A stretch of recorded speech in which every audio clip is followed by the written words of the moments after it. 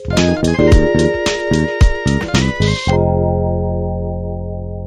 kind of make sure that we're all up to speed, we are only a few Sundays away from making a move that is the most significant thing we've done as a church since we started.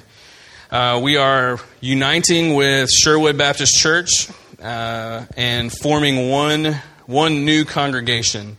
They are a group who's over in the Sherwood Forest neighborhood. Their facility flooded, and they have rebuilt it. But a part of what happened during the flood is most of their people got relocated. And so they've been trying to figure out, now that they're rebuilt, what does the future look like?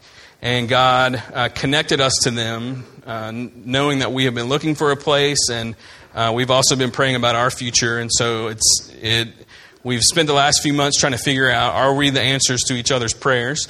And God has confirmed that. So both groups voted last weekend.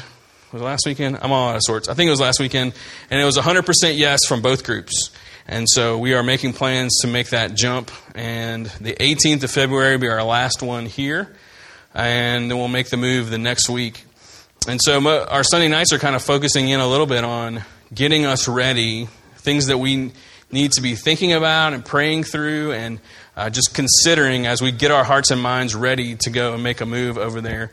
And so I started last week in Joshua 1, and just kind of using the Israelites who were, it's not an exact situation. I understand that it's dangerous to make too many parallels sometimes with the Bible, but the Israelites were experiencing this miraculous work of God. They were preparing to cross over the Jordan, to go into the promised land, and to follow God's lead in taking the land.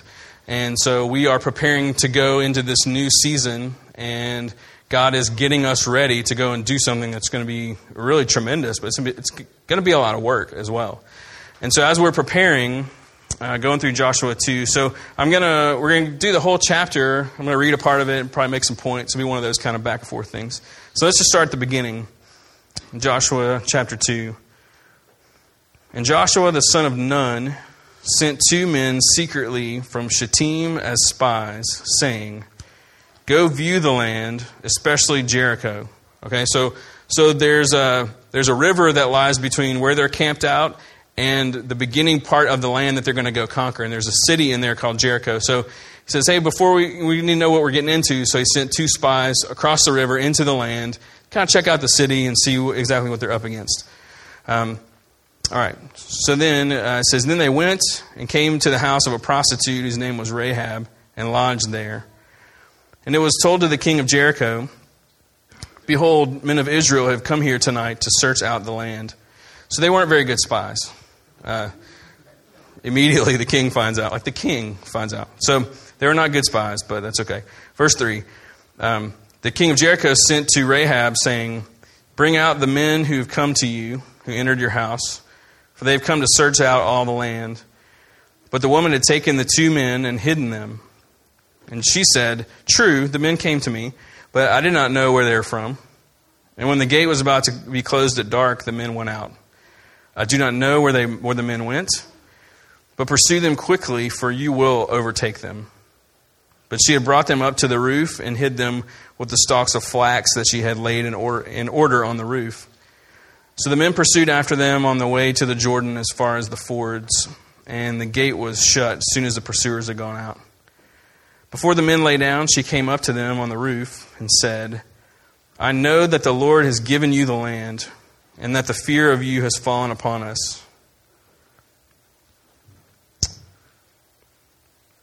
And that all the inhabitants of the land melt away before you. For we've heard how the Lord dried up the water of the Red Sea before you when you came out of Egypt, and what you did to the 2 kings of the Amorites who were beyond the Jordan, to Sihon and Og, whom you devoted to destruction. And as soon as we heard it, our hearts melted, and there was no spirit left in any man because of you. For the Lord your God, He is God in the heavens above and on the earth beneath." Okay, so I want to focus in on the interaction between these 2 spies and this woman.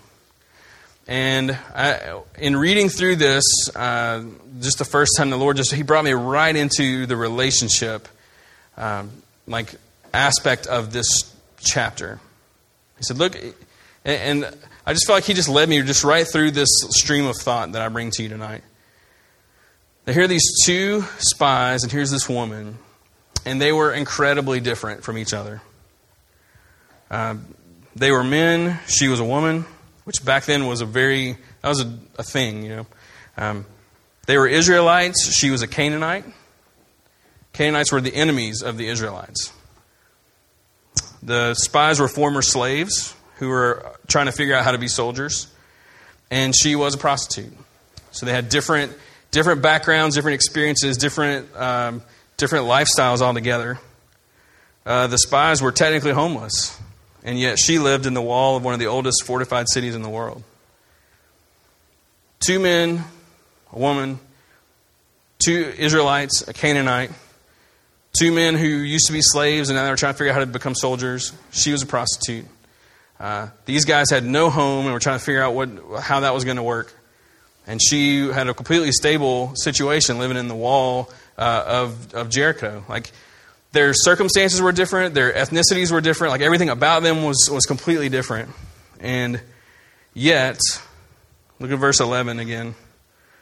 After they have this exchange, she's like, look, I know exactly who you are.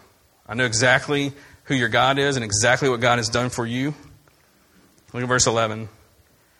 As soon as we heard it, our hearts melted. There was no spirit left in any man because of you. And here's the thing. For the Lord your God, He is God in the heavens above and on the earth below. There's all these differences, all these cultural things where they should have been either in to do with each other. There's all kind of reasons why at that time this interaction should not be happening, and yet she looks at them and she says, your God is God. And I know that, and I believe that. And that's all that mattered in this situation. They were unified under this one belief that God is God. And those other things they're just descriptions. Oh man. We all right? Yeah. See, we're moving soon. That's why. This place is falling apart. Okay. The differences between them became irrelevant in that moment. So hang on to that. Look at verse 12. Now then, please swear to me by the Lord that as I have dealt kindly with you, you will also deal kindly with my father's house, and give me a sure sign that you will save alive my father and mother, my brothers and sisters, and all who belong to them, and deliver our lives from death. She makes this really simple request. Based on this belief and trust in the character of their God, when you guys come through here, will you be kind to me as I have been kind to you? That's her request. In other words, please don't kill us, because we know what's about to happen. Will you just be kind when you come through? She's counting on them and counting on their kindness. Verse 14. The men said to her, our life for yours, even to death. If you do not tell this business of ours, then when the Lord gives us the land, we will deal kindly and faithfully with you. That was their promise. So yeah, we'll deal kindly and faithfully. We'll honor your request. You're counting on us to come through and be kind and faithful, and we promise that we will do that. Verse 15. She let them down by a rope through the window, for her house was built into the city wall so that she lived in the wall. She said to them, go into the hills, or the pursuers will encounter you, and hide there 3 days until the pursuers have returned. Then afterward you may go your way. The men said to her, we will be guiltless with respect to this oath of yours that you've made us swear. Behold, when we come into the land, you shall tie this scarlet cord in the window through which you let us down. You shall gather into your house your father and your mother, your brothers and all your father's household. Then if anyone goes out of the doors of your house into the street, his blood shall be on his own head, and we shall be guiltless. But if a hand is laid on anyone who is with you in the house, his blood shall be on our head. But if you tell this business of ours, then we shall be guiltless with respect to your oath that you made us swear." And she said, "According to your words, so be it." Then she sent them away, and they departed. She tied the scarlet cord in the window.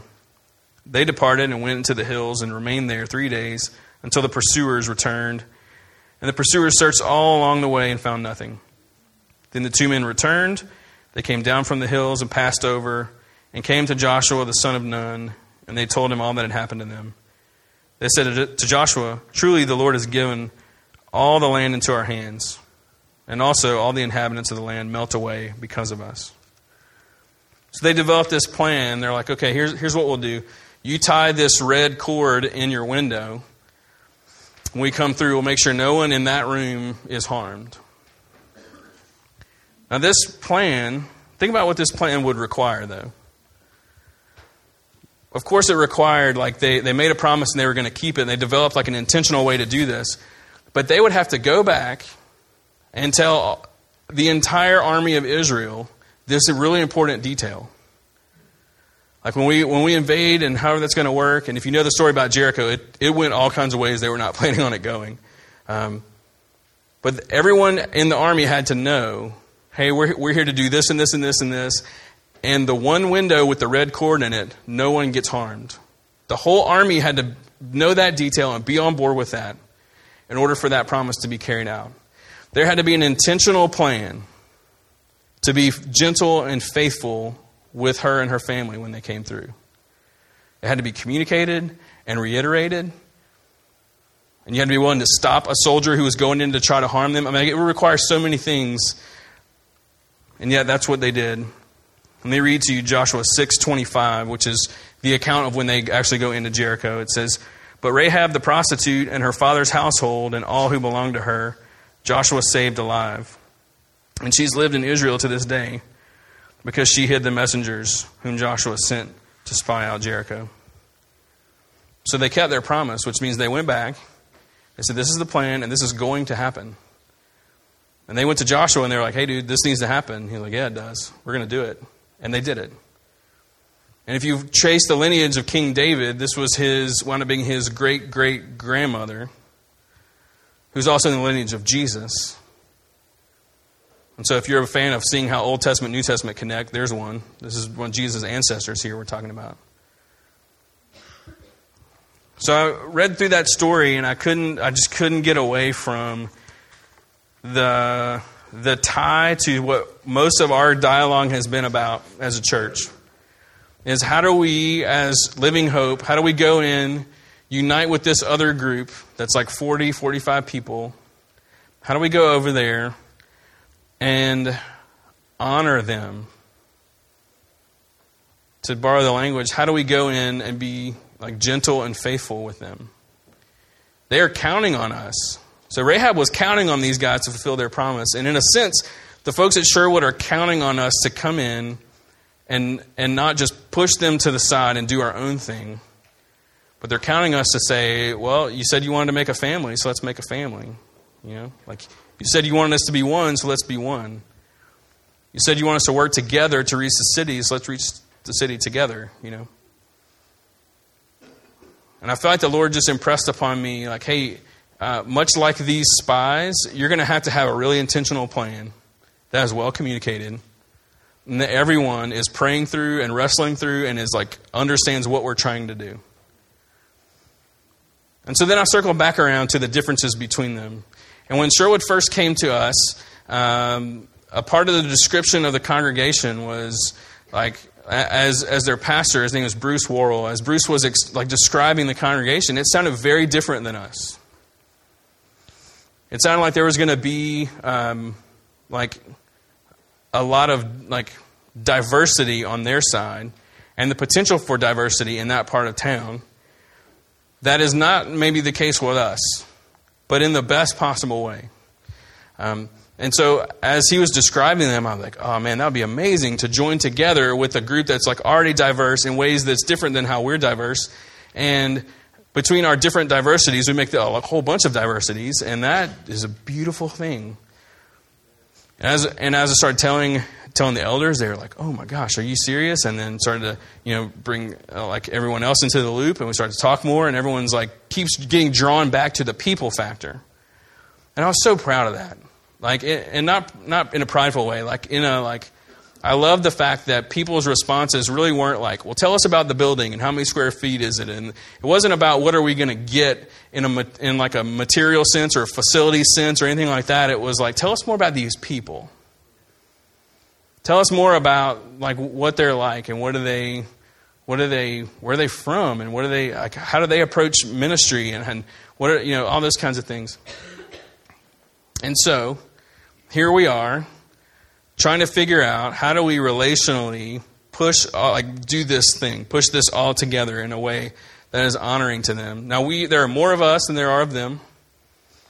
And for the most part, we're doing a lot of things. We're going to be doing a lot of things the way that we're used to doing them. Like it's our form of government. It's our church constitution. It's our philosophy of ministry and that kind of stuff. They're becoming a part of that, and it would be very easy to just push them to the side, to dupe them into some sort of agreement. And then when we actually come through, like think about like these guys, they could have just killed them, Once they were safely back on the other side of the Jordan and they got the information that they wanted and they were out of harm's way, they could have been like, what about the promise you made to Rahab? I don't worry about that. She's super different from us. It doesn't really matter. But no, they're like, no, we connect with her because we believe the same things about God. So she's one of us. Therefore, we're going to keep this promise. And for us, this will not be one of those stories that people tell. Like, yeah, and this kind of younger church came in and they didn't care anything about the people that were there. They didn't care anything about the ones who actually like built the place or rebuilt the place. They didn't care anything about them. They just took over and bullied those folks out of the way. And it's just another case of like church people just being mean and stupid. And one more reason why nobody really wants to get involved in church. Those stories are written a lot. That will not be this story. And it won't happen. So how do we do that? Like, how do we make a plan for that? A part of that is going to be us just praying and coming before the Lord and saying, God, what's my role? Like individually, what is my role in helping us embrace the diversity that's coming? Like, how do we pray toward that? How do we talk toward that? How do we think toward that? Well, I'll give us 4 areas. How about that? I'll give us 4 areas of what I wrote down here is anticipated diversity. Some things we know, some things we're assuming, because we need to honor them. And we need to honor them in word and in deed. We need to honor them with the things that we say and also the things that we do. And I know that like I tend to be like an intense person. Someone like it's Hank. Hank used to joke with me. He'd be like, remember when he was like, remember how funny you used to be? And I'm like, yeah, I do remember how funny I used to be. Like, I feel like the older I get, the more like intense or serious I get, and I don't know why that is. So I may sound really intense, but it's because I'm passionate. It's not because I'm like worried. Those are different things.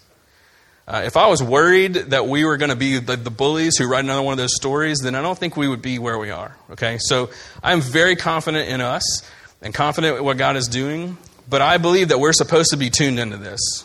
And that's a part of my role is to put this on the radar. And so hang in there with me. And if my intensity bothers you, just know I'm not fussing. I just look like it that way sometimes. I'm excited about this, but I do think it's very important that we be serious about it. 4 things. First one, there will be generational diversity. We have not been very generationally diverse. What I mean by that is that we don't have very many people among us who have like adult grandchildren.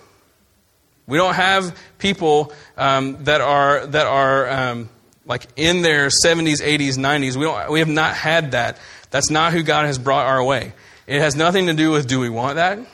And I know that's a fact because that was one of the things that got the most little like quiet applause from people. Is like, yeah, they're mostly senior adults. I was like, yes, finally. We're super stoked about that. And so there will be diversity there. We have a lot of like couples with young kids. That's like the biggest part of our like demographic makeup, and that's amazing. But we're about to just expand that in terms of generational diversity. We are going to have senior adults. We're going to have people who are not grandparents now who are becoming grandparents. We are going to have people who have fully grown grandchildren who then their kids are having kids. It's going to get like completely awesome in that regard.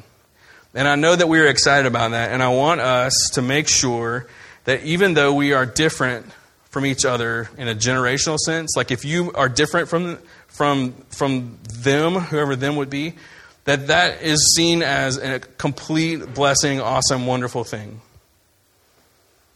They have 3 staff members, and all of them are a part of this merge.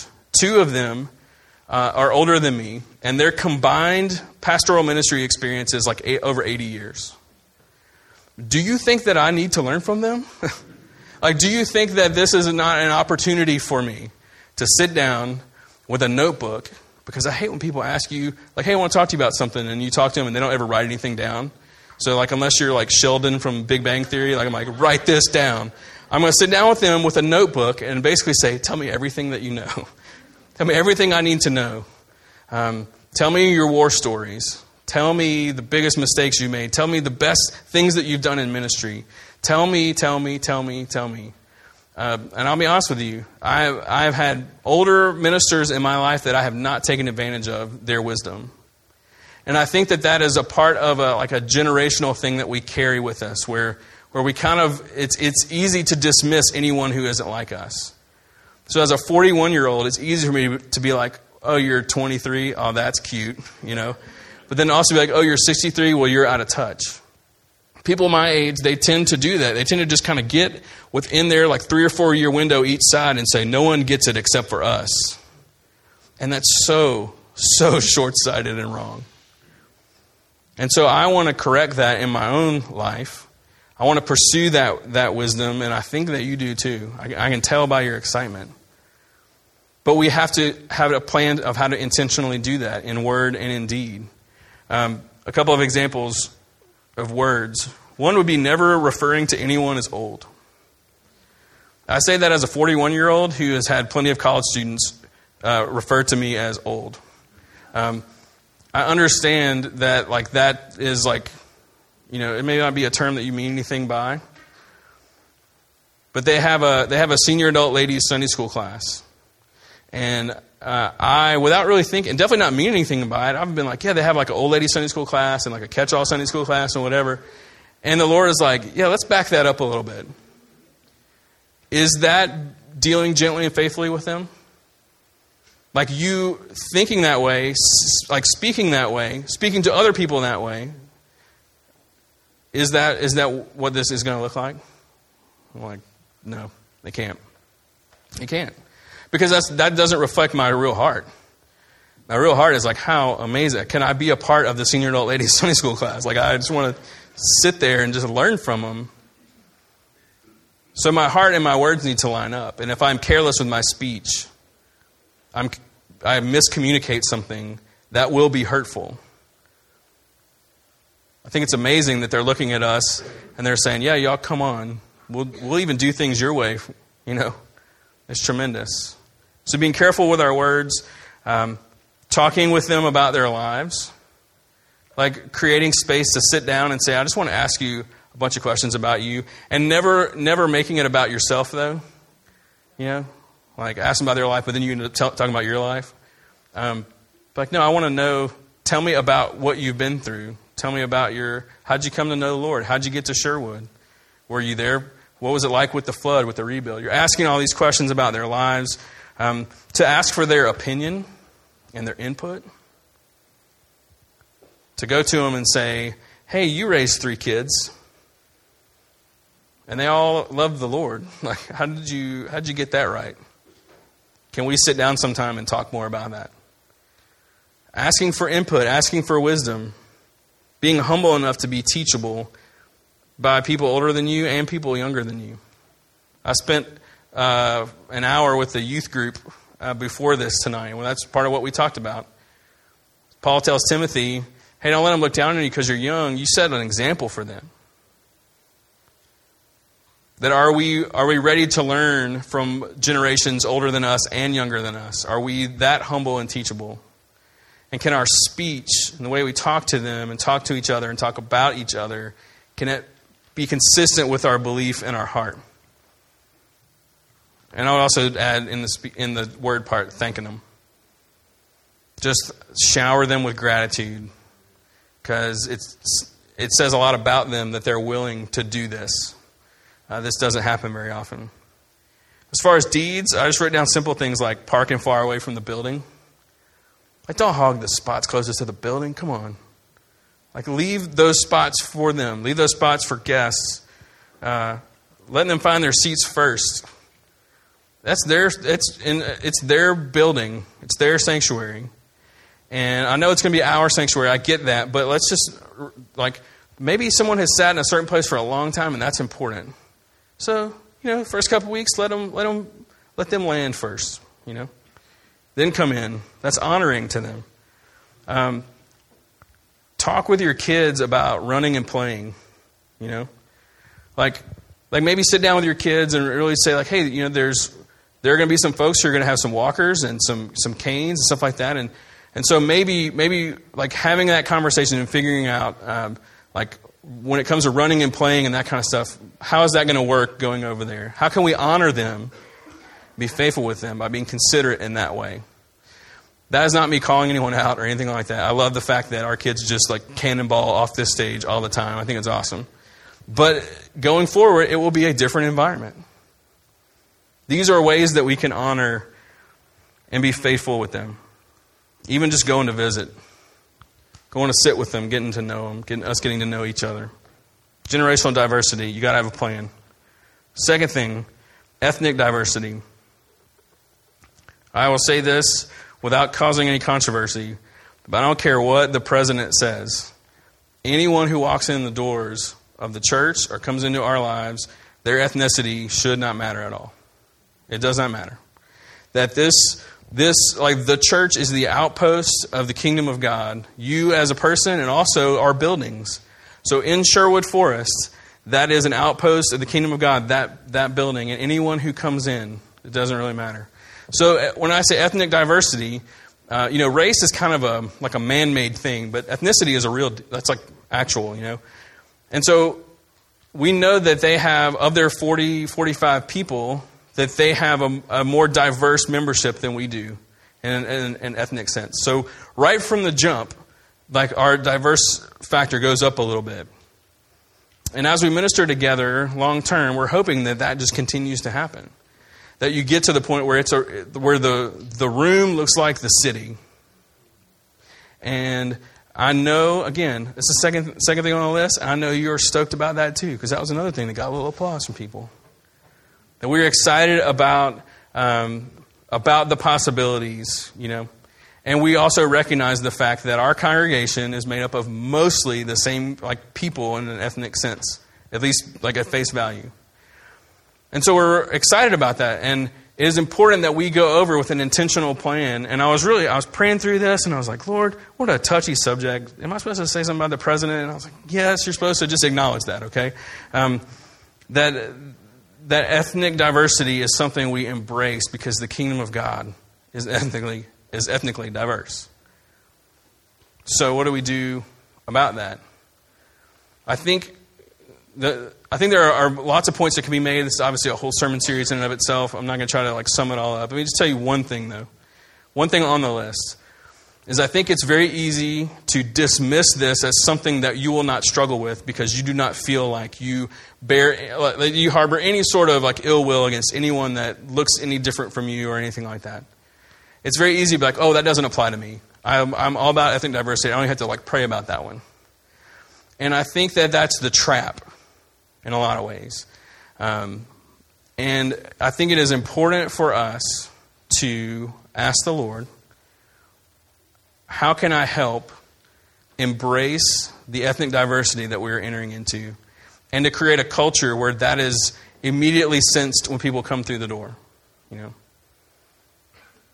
some of that, I believe, it involves thinking what it is like for other people to come in,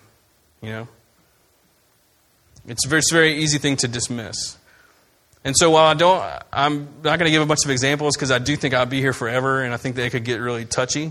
This is one I think that applies differently in different people's lives, and it just needs to be on our radar. Okay, I'm not scared to talk about it. I just think it's just a deep topic. But if we don't go in with a plan, it could just be something we don't embrace fully, instead of an amazing opportunity that God's giving us to look more like heaven. And so if we're like, okay, we want to look more like heaven, then we pursue that and we pray about that and we keep that on our list. Third thing, socioeconomic diversity. Socioeconomic is one word. I had to look it up. A diversity existing between social factors and economic factors and how those influence one another. So you might be like, what in the world is he talking about? I'll tell you a story that illustrates what I'm talking about. This is a story called How I Met Debbie Haltom. Debbie Haltom is a member of our church, and she's not here. She normally sits in the same place. That's how I know she's not here. She's not here tonight, but I did get her permission. I was on staff at Parkview Baptist as the college minister, and I went on staff there when I was in my mid-20s. And I was a college minister part-time, worship leader part-time. They kind of mashed them together. And so I was like the youngest guy on the staff at that point, and I just started into seminary and stuff. And so I could get away with a lot because I was young. Like they would just be like, well, he's a kid. He doesn't know anything, that kind of stuff. So that just kind of got to be a known thing that I was just kind of the younger guy who didn't really know a whole lot. And so they didn't trust me with much, except for this thing called the ring. So joke's on them. So, and long story short, they would try to do this fall festival thing, and they would want candy to be donated for all these games and all that kind of stuff. And they were having a hard time getting people to donate candy. And so they would make these announcements, and they would say, please, next week, just pick up a bag of candy at the grocery store and just drop it in the bin on your way to church. And no one was doing it. And so they came up at the last minute during the service, and they were like, hey, will you make one more push for candy? Okay, fine. So all I basically said was just told them what we needed to happen. And then I was like, hey, look, I don't want none of this off-brand candy. I don't want something in a cellophane wrapper with no name on it. I want some name brand. I want to see some Snickers. I want to see some Milky Ways. I just ran through it. And because it was the end of the service and because I was the young guy and whatever, people just thought it was funny. And so they all started laughing. And I just kept going, kept naming things, ruling things out, and people were like, oh, that was the best announcement, And the next week, floods of candy came in.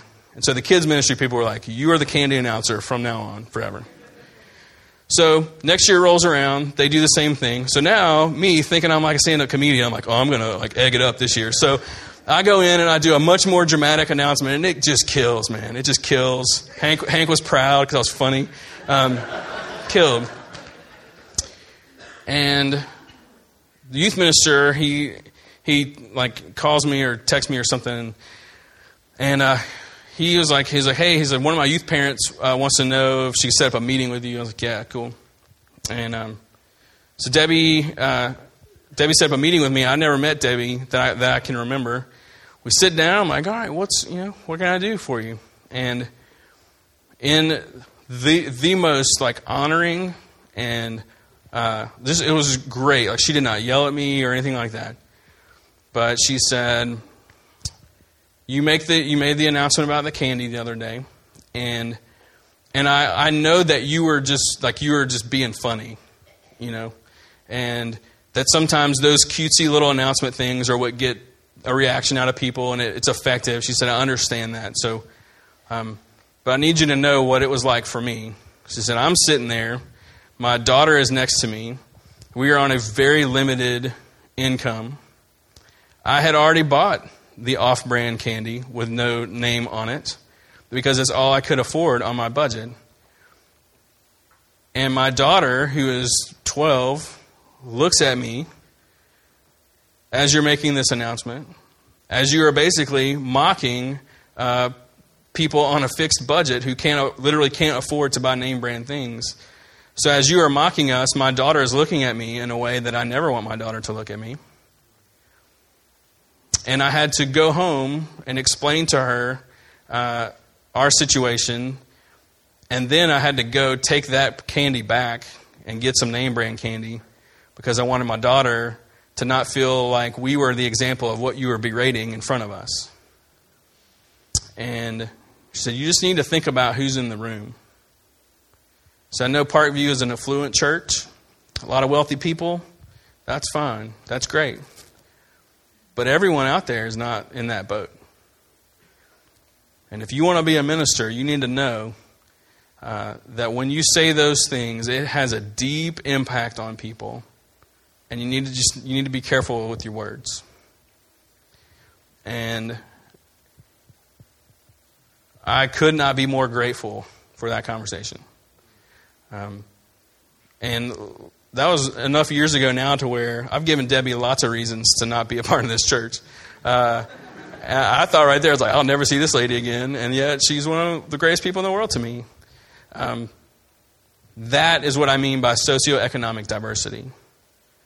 Is that there will be a wide range of income and lifestyle. And social and cultural things impact spending like that. That's like a real thing that happens. And so what I was doing back then with that candy thing is I never would have even thought about that. I was just joking. And yet I was being hurtful because I was naive to this thing that I'm talking about now. And so you fast forward to now, and in terms of things that we joke about, things that we are on social media about, there's all kinds of ways where we can either embrace the diversity and honor each other, or we can alienate each other very easily. Unintentionally, but easily. And so we may have really wealthy people, we may have folks who are not so wealthy, and we may actually push the extremes in both directions in the next couple of years. We just need to be very careful with our words and with our actions that we are honoring everyone, no matter where they fall on that spectrum, no matter what that leads to in terms of different things. Does that make sense? So I just want that to be on our radar as well. Last thing, geographic diversity. What? What is that? Here's what this means. So we're at Parkview for 2 years. We're at BCM for 4 years on campus. We've been here for 6 years now. Amazing. And now we're moving into Sherwood Forest, our last and final move, hopefully forever. And now we have this kind of neighborhood also. Because we've kind of hopped around, that has never really given us a sense of like geographic, like GPS coordinates of like where's our church really targeting, you know? And so what that's done is I think it's been tremendous that God has done this. As we've moved around, we have also like landed living wise in different places around the area. And so when we move into Sherwood Forest, it's not like we're like 90% of us live in Sherwood Forest like neighborhood. We're moving into Sherwood Forest, and very few of us live in that neighborhood. So now we're a church that gathers in Sherwood Forest, but when we scatter back out in terms of where we live and where we work and where we play and like all those different things, it's like this whole big mess of area. So you're Prairieville, you're Central, you're Denham Springs, you're Zachary, you're Baton Rouge, you're different parts of Baton Rouge. I mean, it's awesome. And so our church covers this big wide area, and as we grow, we will have folks from all those areas, hopefully, coming in to gather with us, becoming a part of all the moving parts. But hopefully we'll also have people from that neighborhood area gather with us.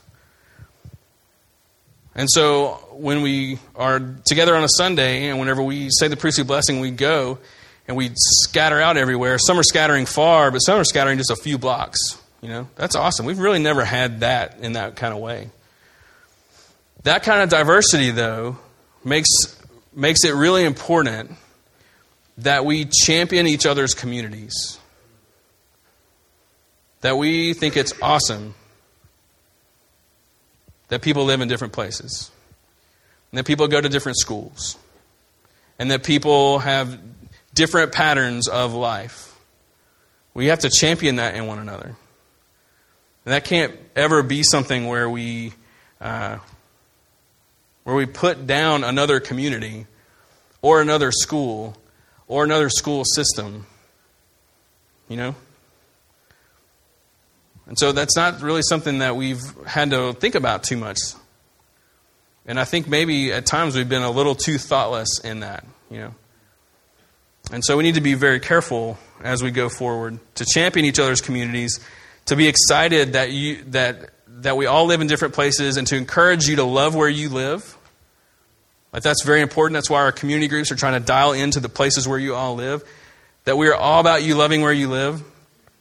And then when it's time to love Sherwood Forest, that we can come together to do that. There may be a couple of things throughout the year. We're like, hey, let's really focus in on this one area because that's where we live around. That's where the church building is. But we're not going to ask you to choose. We're going to ask you to do both. I think your soul's big enough to do both.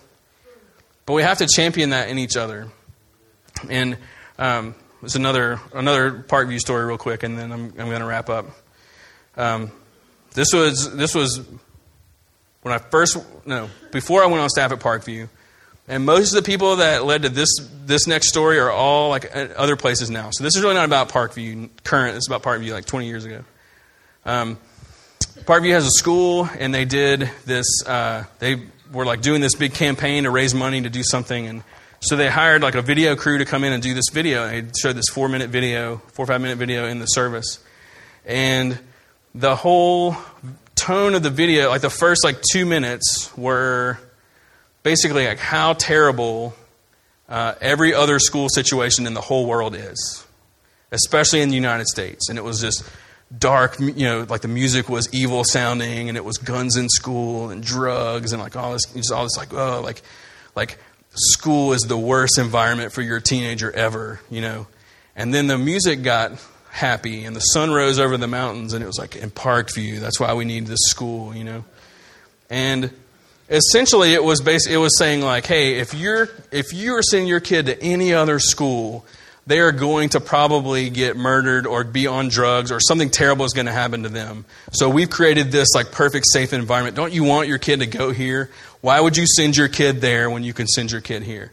That, and I'm not exaggerating, as like that. That's not just how I took it. That's how the whole room took it. And my dad was on staff at the time, and this was Parkview back in these days. Like the choir stayed on the stage the whole time, and then the staff members sat up there too. So my dad's sitting in a wingback chair next to the other staff members. My dad's a middle school principal in a public school system. And this video is basically being like, he is a failure. Why would you send your kids anywhere? And I remember looking around the room, and people left. And it created like this really weird kind of rift. And it separated us along a bunch of different lines. And I remember my dad just being like, why in the world would you take that approach in a church? Why can't you think it's awesome that you have a school that's great, and also awesome that you have kids that are going to public schools and other private schools and parochial schools and military schools, boarding schools? I don't know if those are real things or just in movies, but those, like, shouldn't we love the fact that, man, we're fanning out into all these different places every week? Why would you paint that picture? It was very hurtful to him. It was hurtful to a lot of people in that room.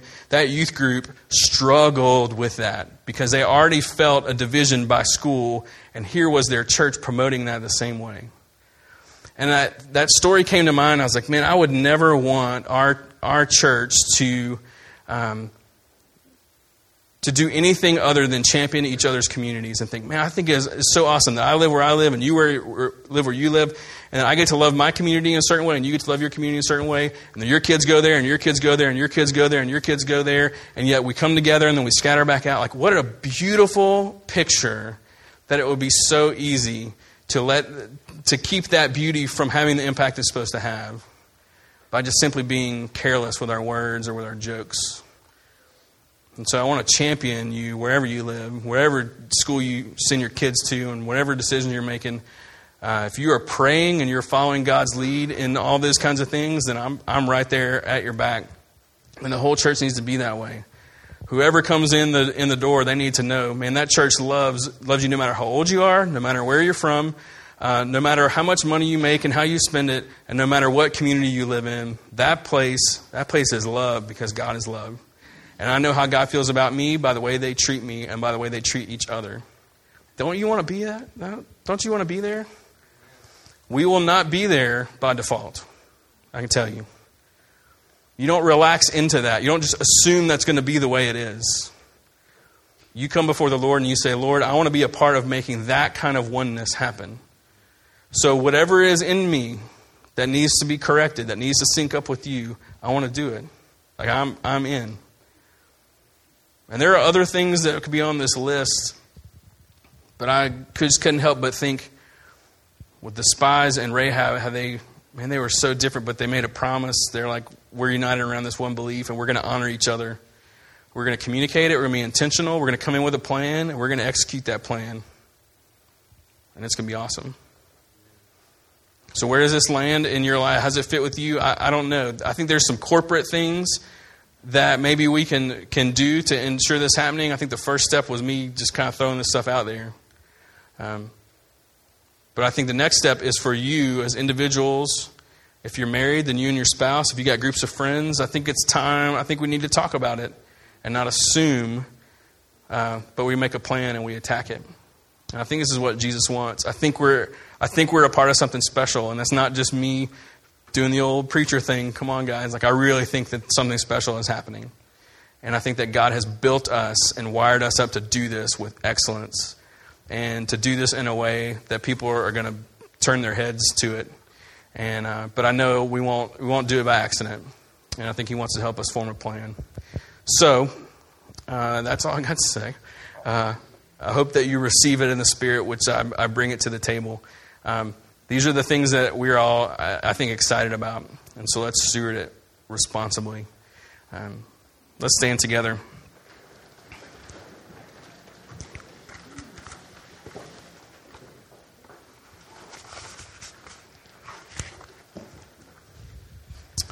Let me pray for us. God, I am so grateful to know that these things that we're talking about and that kind of unity, that kind of ministry to each other, that kind of whatever you want to call it, that to know that it is possible, to know that it's not a stretch, it's not an outside shot at that happening, that because of who you are as the unifier, you can make this happen. You can make all the different kinds of diversities that are in our future, you can make them incredible assets. You can make them amazing reflections of what your kingdom looks like. You can give us the taste of heaven in those ways. You can do something between these groups that gets the attention of a community and a city. You can do it. We can't do it. Not without you.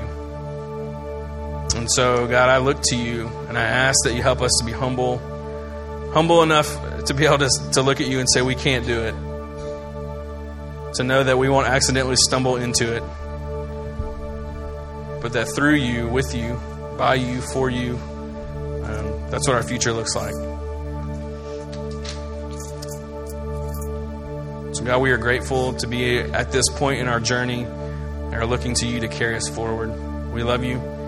Pray this in your name.